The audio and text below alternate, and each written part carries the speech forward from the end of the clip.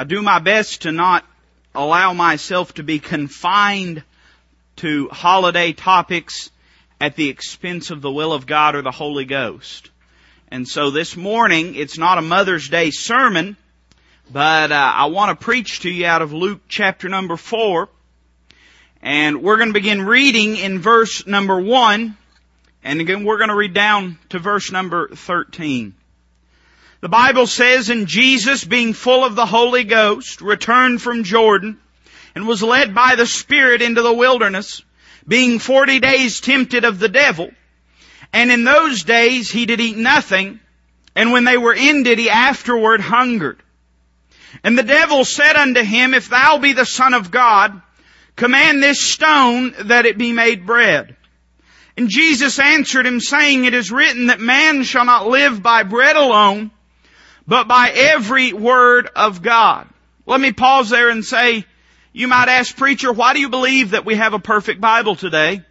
Because I don't believe that God would ask me to live by every word if He didn't give me every word. Amen? And if He commands me to live by every word of God, I believe He's given me everything I need to do that. And so I don't just believe that this Bible contains the words of God. I believe it is the Word of God.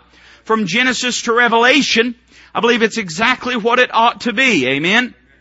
"And the devil, taking him up into an high mountain, showed unto him all the kingdoms of the world in a moment of time.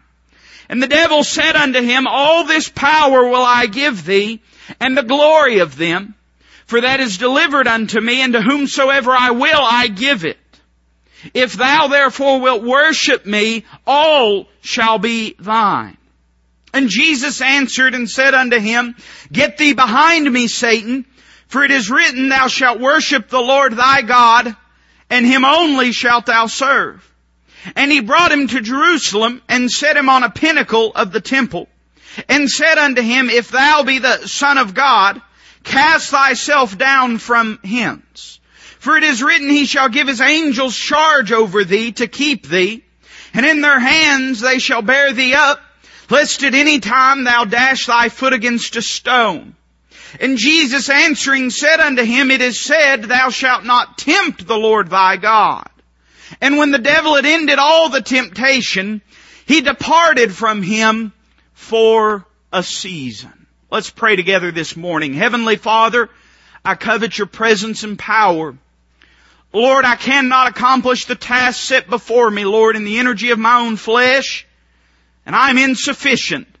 But God, You promised me that if I'd submit to You and yield my body a vessel unto You, that You'd be my sufficiency. God, I don't know what the heart's needs are this morning, but You do, Lord. You know if there's one amongst us that is lost, that does not know Christ as a personal Savior. Lord, You know if there's one amongst us that's discouraged or haughty. God, You know what every need is. And so, Lord, the thing that I ask is that there'd be liberty for the preaching and liberty for the moving of the Holy Ghost in our midst. And Father, that You would speak to each heart and to that direct need. I'd ask for Your divine finger to press upon the issue most urgent in our life. And Father, show us where we have aught with Thee. I love You, Lord, and I thank You for the cross of Calvary. Thank You for the blood shed for me, shed for all that are here, and for all in the entire world. Lord, I thank You for it. And we just ask that we'd be found under Your praise and honor and glory. We ask every bit of this in that precious name at which every knee shall bow. In the name of Jesus Christ, our Lord and Savior, we pray. Amen. I know Luke chapter 4 is probably a familiar passage of Scripture to you. In fact, you'll find out that in the heart of man, the sentiment that the devil is trying to portray is common to all of our experiences. In fact, I've titled the message this morning, and I hope this don't put you off, but I've titled this message, The Devil's Favorite Sermon. Because you'll find as you study the Word of God that the sermon, if you will, that the devil preached this day to the Son of God is the same message that he has portrayed to the human heart in temptation since the beginning of time. This is a sermon he's preached a lot. This is a sermon he knows well. I know as a preacher there's certain sermons that I have my notes before me and I have to kind of hover close to them and I'm not very familiar with it. And then there's other sermons that I could preach. I could quote to you the passages of Scripture, and I could preach to you even without having a Bible in front of me. Not because it's not biblical, but because I know the passages of Scripture. There are certain sermons that are quite familiar to this preacher's heart. And can I say that this sermon is something that the devil is very familiar with, for he's preached it many times. You'll find the synopsis of this sermon given in 1 John chapter number 2. And I want to read it to you. Verses 15 and 16 says, "Love not the world, neither the things that are in the world.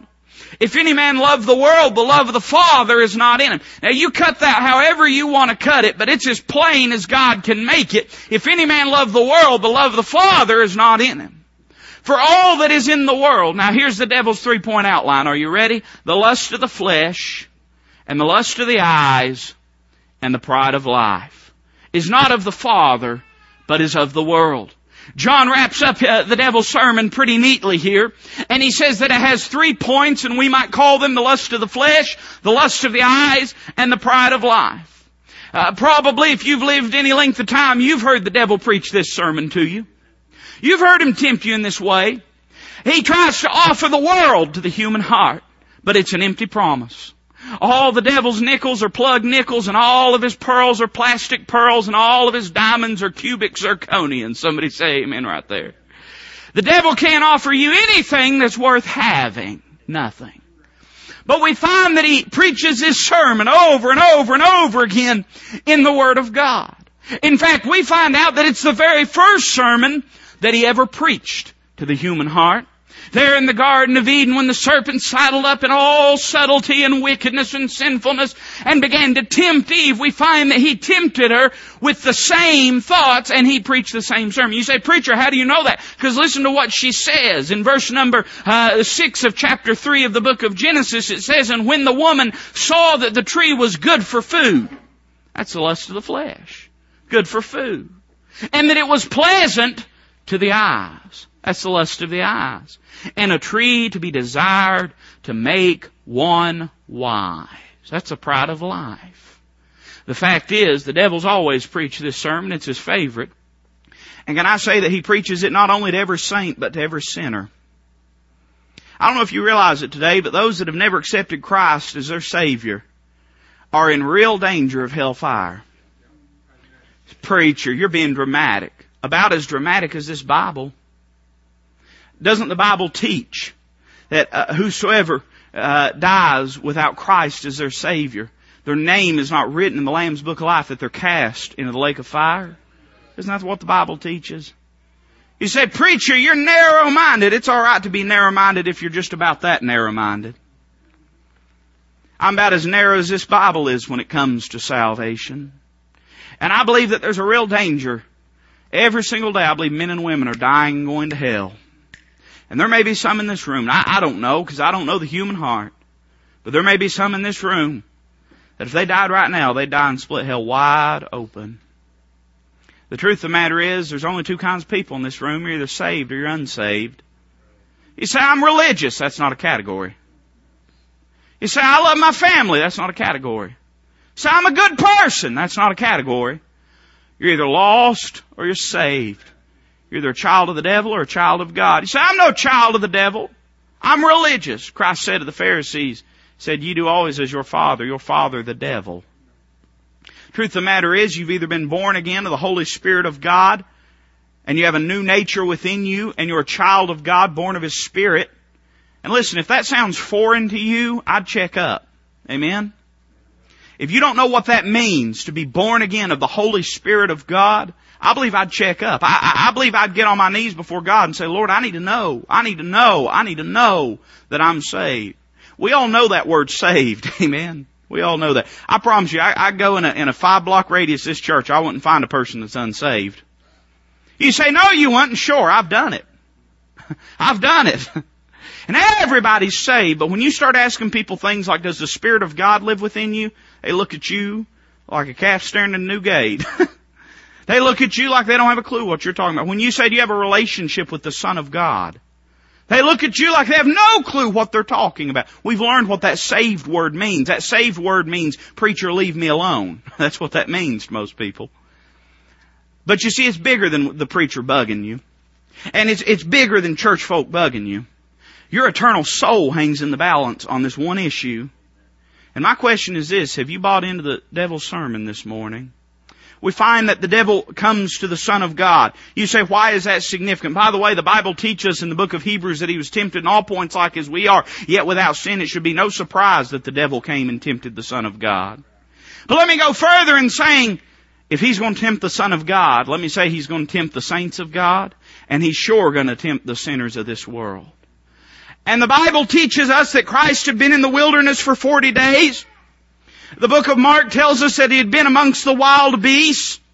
The book of Matthew teaches us that the devil had been tempting him this entire time. And we come to Luke's account and we find this showdown, if you will. We find this altercation between the devil and the Son of God on this matter of temptation. It's interesting to note that Christ did not rebuke him out of his presence, but rather answered him with the Word of God. God spoke him into existence. He could have spoken him out of existence. But rather he could, and there's no real proper term to say this, so I'm just going to pick one and say it. He chose to unmantle his deity and handle the situation like you and I are going to have to. He spoke the Word of God to him. And by the way, not in an abracadabra way either. Amen? I've heard people say all the time, well, if the devil's bothering you, you just rebuke him. You better be careful about that. The Word of God's quick and powerful, sharper than two-edged sword. The Word of God is the sword of the Spirit. The Word of God is what created this world. The Word of God is what's going to judge this world, and the devil, who's the God of this world, that's what has the power over him. Not your 1, 2, 3 abracadabra, not that mess. The Word of God does. So we find that the devil comes to our Lord, and he begins to tempt him, and he tempts him in these 3 ways. And I want you to notice, we look at these 3 ways and these 3 areas that he tempted him in, you'll find that in a sense, he tempts him first concerning his passions. And then he tempts him concerning his possessions. And then he tempts him concerning his position. You'll find that the first temptation deals with doing things. The second temptation deals with having things. And the third temptation deals with being somebody. And in a sense, we might say that the first is a temptation to the body, and the second to the soul, and the third to the spirit. But let's just say that this is a comprehensive temptation. The devil knows what he's doing this morning. He knows what he's doing. And I want you to notice 3 things. Look first with me. The first altercation, the Bible says, and the devil said unto him, if thou be the Son of God, command this stone that it be made bread. If you're jotting them down, write down this. We first see an appeal to his passions. You may not be familiar with the use of the word passion in that sense, but the Bible says of Elijah that he was a man subject to like passions as we are. It deals with our desires. It deals with what we want out of life. It deals with the pleasures of the flesh. Now, Christ had been 40 days in the wilderness. He is hungry. Do you know that he was 100% God, but he was 100% man too? He got tired, he got weary, he got hungry. And his body was craving food. But this had been a time that he had set apart to commune with Almighty God. By the way, if you don't pray, I want you to consider this thought. If the Son of God picked a time to set aside and pray, I think we need prayer, don't you? But we find that he's hungry and he's starving. And the devil comes to him and says, you know, you're the Son of God. This is not befitting of you. Here you're born in a manger. You're baptized in a river. You have no home, no place to lay your head. And here you are starving. You're the Son of God. If thou be the Son of God, command this stone that it be made bread. And can I tell you, he could have done that. He could have. He could have commanded that mountain to become bread. Amen. He could have done whatever he wanted to. And can I say that eating bread was not wrong? In fact, we'll find many times Christ broke bread in communion and fellowship with his disciples. And truly the symbol of communion that we have with our Lord is that of broken bread. Nothing wrong with eating bread. But I want to say there was 2 things about this that he was trying to get the Lord to do. And let me say that there are 2 things, 2 ideas that the devil has sold to each and every sinner in the world today. I want to say that the first thing we see is fleshly satisfaction. You're hungry. You need to satisfy your needs. You know what the mantra of the world is today? If it feels good, do it. Your wants and desires and needs are the preeminent thing in this life. And if it feels good, do it. That's the thought. That's the message of today. In fact, you see it all the time. People will say this. People will say, just follow your heart. Well, what do they mean by that? Your heart doesn't really lead you anywhere. Your heart is a fleshy organ that pumps blood throughout your body. What they mean is the seat of your emotions and your desires. Just follow your heart. But the Bible says that the heart is desperately wicked and deceitful above all things. Let me just lower the cannons and light the fuse. Do you know that you're not here for you, you're here for Him? You say, but I'm not a Christian. It doesn't matter. You're still here for His glory. Now the Lord is not desirous that His children should suffer. He doesn't want you to not have, just to not have. I don't believe like the monks of old that would go and live in a monastery and take a vow of silence. Now I believe some people ought to take a vow of silence. But I don't believe that merits any favor with God. That's not what I'm trying to say. I don't believe selling off all your goods and giving them away just to give them away to try to merit some kind of salvific goods with God is going to do you any good. That's not what I'm trying to say. I'm just merely saying if you live in this life to please you and to satisfy you, you're going to die and split hell wide open. You're going to die and split hell wide open. Because let me tell you something. The flesh rejects God. The Bible says the natural man is at enmity with God. He rejects God. He hates God. Your flesh is never going to feel like getting saved. Your flesh is never going to feel like bowing its knee to an almighty God. And the devil knows if he can appeal to your flesh, he's probably got you licked. I'll tell you what we live in today. We live in a world of people that are driven by their flesh. Isn't that right? Turn on the TV, neighbor, and tell me we're not driven by flesh in this world. You turn the television on, you see more flesh than you would have seen in a back alley theater 50 years ago. Right? Amen? Isn't that true? They can't even sell a hamburger without using sex to do it. That's the world we live in today. If it feels good, do it. Just do it. If thou be the Son of God, command this stone that it be made bread. Nature is here to cater to you. God's here to cater to you. That's the message of this world. You know what most people ask when they join a church? What do you have for my family? I didn't know it was about your family. I thought it was about Him. Now, I believe we ought to have things for family. I believe family's important. But neighbor, I believe whenever we sit there and say, what do you have for our family? God wants to look and say, what does your family have for my church? It's not all about you. We say, well, what will being a Christian gain me? It'll gain you more than you could ever get rejecting the Lord. But can I say it's not about giving you a nicer car or a bigger house. You're literally in danger of hellfire. And if you live this life according to the whims and desires of the flesh, the Bible says you'll go the way of all flesh. We see a fleshly satisfaction spoken of. But here's something I don't know if you've considered. We see a fleshly salvation spoken of. Let's stop and think about what he's asking him, what he's saying. If thou be the Son of God, command that this stone be made bread. Now we've already said that this temptation is a temptation of doing. And what he's essentially saying is you need to validate your status as the Son of God by what you do, not by who you are. Can I say, of course, Jesus Christ is the Son of God. Of course He is. The Bible teaches it clearly. And by many infallible proofs He showed it to be so. The greatest of which was His resurrection. But let me tell you this too. Let's pull it in the realm of humanity. And let me ask you this. What is it you're basing your status as the Son of God upon? We find what He's teaching here is a work salvation.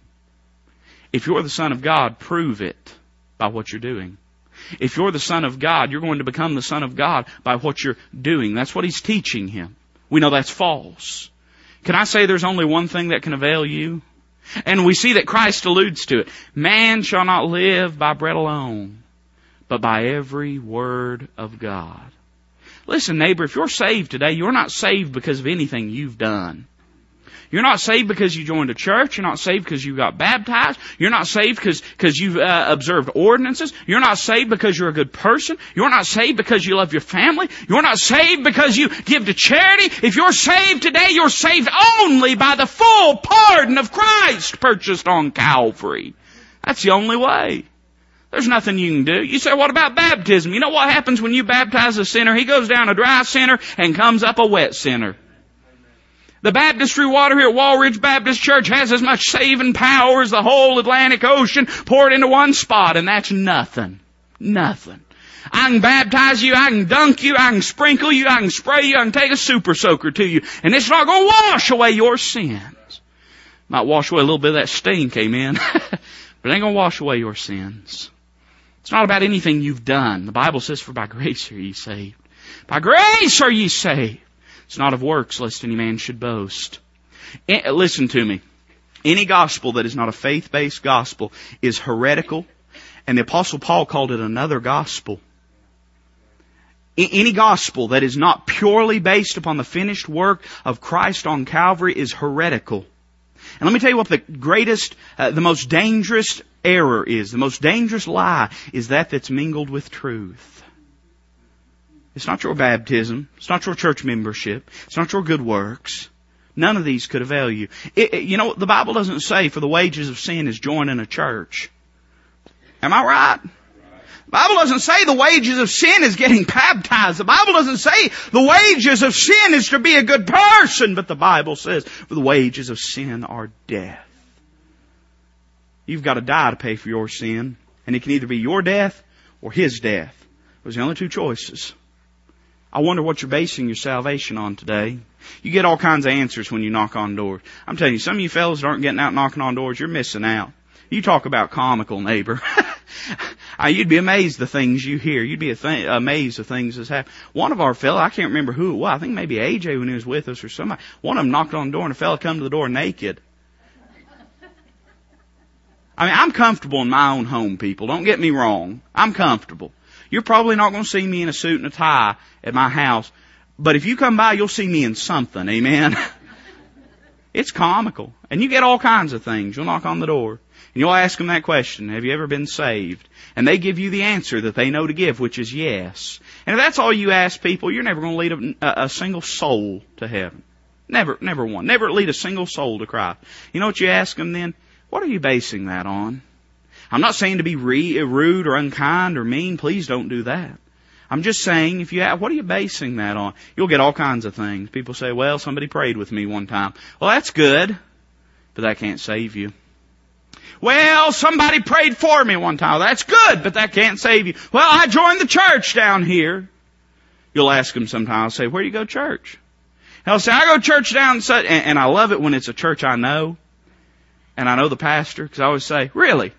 Who's the pastor down there now? The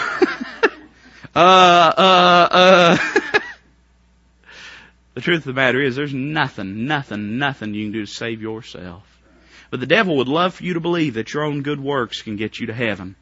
The devil does not send people to hell by making them bad people. People are bad already. The devil sends people to hell by making them good people without the grace of God. That's what he does. And that's the only good he can put into your life is a false good and a hypocritical good. He can't put the Spirit of God within you. He can't wash you from your sins and save you by His grace and wash you in His blood. He can't do that. Only Christ can do that. But all He's got to do is convince you that you're just good enough to not go to hell. Most people don't believe they're good enough to go to heaven. Most people believe they're just not bad enough to go to hell. But people don't die and go to hell because they're bad. They die and go to hell because they're lost. And every one of us were born lost sinners. We find an appeal to passions here. Notice, secondly, we see an appeal to possessions. Look at verse number 5. And the devil, taking him up into an high mountain, showed unto him all the kingdoms of the world in a moment of time. And the devil said unto him, all this power will I give thee, and the glory of them, for that is delivered unto me, and to whomsoever I will I give it. If thou therefore wilt worship me, all shall be thine. Can I say that the devil not only is interested in showing you an appeal to passions, but an appeal to possessions? And the first way that he does that is by giving you a false perception.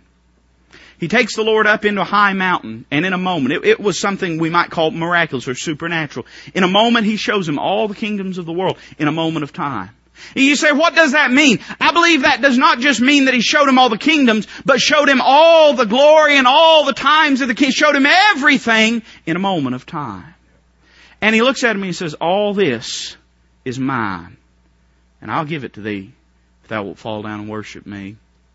Can I say to you, if you have an earthly perspective about this world, you're going to believe that the devil's going to win. Did you hear what I just said? If you have an earthly perspective of this world, you're going to believe that the devil is going to win. Let me illustrate it this way. Let me ask you a plain question. I want you to answer honestly now. Honestly. If you were to look around at this world right now, and ask yourself this question. I want you to consider this in your heart. Ask yourself this question. Who does it look like is winning?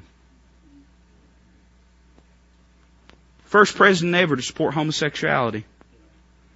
Our military chaplains being persecuted and told they cannot share the faith of Jesus Christ with other soldiers. Who does it look like is winning? It's not going to be long, neighbor, till we won't even be able to put up the 10 Commandments in our yard, let alone the courthouse yard. Who does it look like is winning? It almost looks like all of the kingdoms of the world belong to the devil. And can I say that in a sense, they do. The Bible calls the devil the god of this world. And there's no question that the mystery of iniquity is already working. And the devil has a greater influence in this world, in the immediate, than God does. But can I tell you that there's something missing from that equation? He showed him all that in a moment of time, but He didn't show him the end result. He didn't show him the end result. Oh, He showed him the great hanging gardens of Babylon. Oh, He showed him the great Colosseums of Rome. He showed him the great Pantheon of Greece. He showed him the great pyramids of Egypt. Showed him all the great accolades of man's energy and wealth. But He could not show him that final kingdom. The Bible describes and I'm not going to teach a theology lesson, but the Bible describes 4 world empires in the book of Daniel. But there is a fifth. There is a fifth. The Bible describes the Babylonian Empire.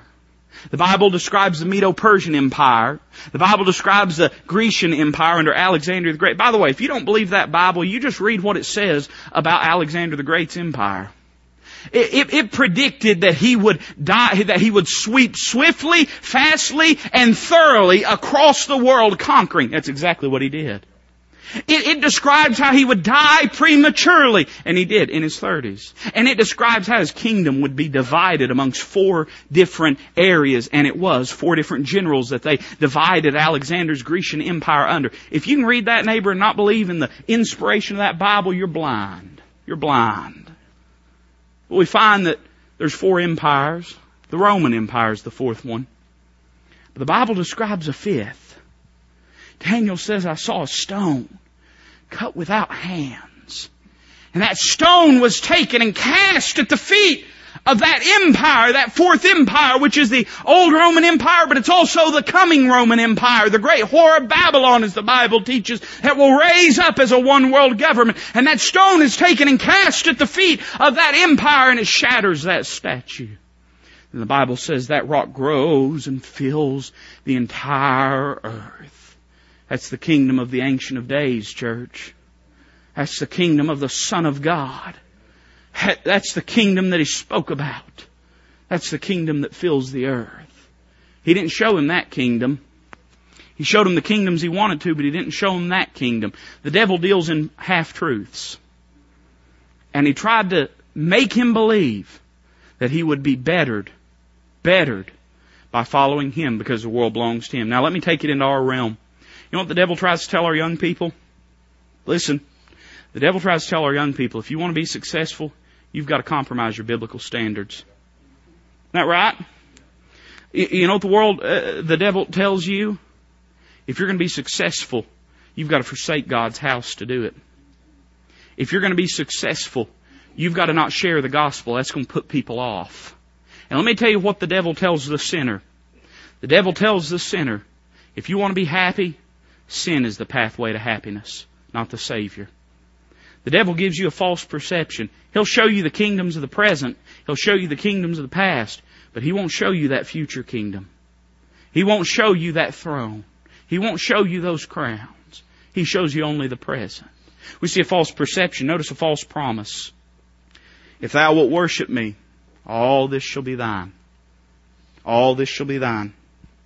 The devil tries to tell people he's going to make them happy. The devil has never had a happy person. You hear me? The devil's never had a happy person.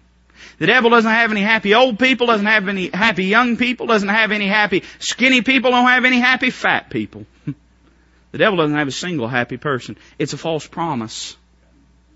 Go ahead and ask. Go ahead and ask the Hollywood stars that have reached the pinnacle of their profession. Ask them if they're happy. They drink themselves into a stupor. Their marriages are wrecked. They live in a dream world. That's not the actions of a man that has fulfillment. That's not the actions of a woman that understands the role that God has given her in this life and the happiness of God. That's not a person that's happy. You'd be amazed at the suicide rate amongst the wealthy. Not because wealth is wrong, but because wealth is insufficient to the human soul. Notice a third thing. I'm going to quit. We see an appeal to passions, an appeal to possessions. Notice an appeal for position. And Jesus answered and said unto him, Get thee behind me, Satan, for it is written, Thou shalt worship the Lord thy God, and him only shalt thou serve. And he brought him to Jerusalem, and set him on a pinnacle of the temple, and said unto him, If thou be the Son of God, cast thyself down hence. For it is written, He shall give His angels charge over thee to keep thee, and in their hands they shall bear thee up, lest at any time thou dash thy foot against a stone. I want you to notice two things about this. First, he tries to beckon him to a revelation of his person. You see, that's in Psalms 91 that passage is given. But I don't know about you. I'm pretty sure, you may be more spiritual than me, but I'm pretty sure if I was to climb up on top of, the First Tennessee building downtown or something, some high building, and if I was to say, Oh, He's given His angels charge over me to keep me. Oh, first off, if they didn't tase me and drag me down, security didn't. If I jumped off there, the last thing I'd remember is my feet going through my head. Amen? Splat! The fact is, that passage doesn't apply to me. Right? It doesn't apply to me. You can do that if you wish, but that doesn't apply to you. That passage was prophetic. That's in Psalms 91, which is a messianic psalm, portions of it. And it refers only to the Son of God. Now you say, why is that significant? Because what the devil's really trying to get Christ to do is to jump off the pinnacle of the temple and to reveal that He is the Son of God. To reveal that He is the Messiah. Now you say, what's wrong with that? John said He must increase, but I must decrease. What's wrong with that? In John chapter 3, Christ said the Son of Man must be lifted up.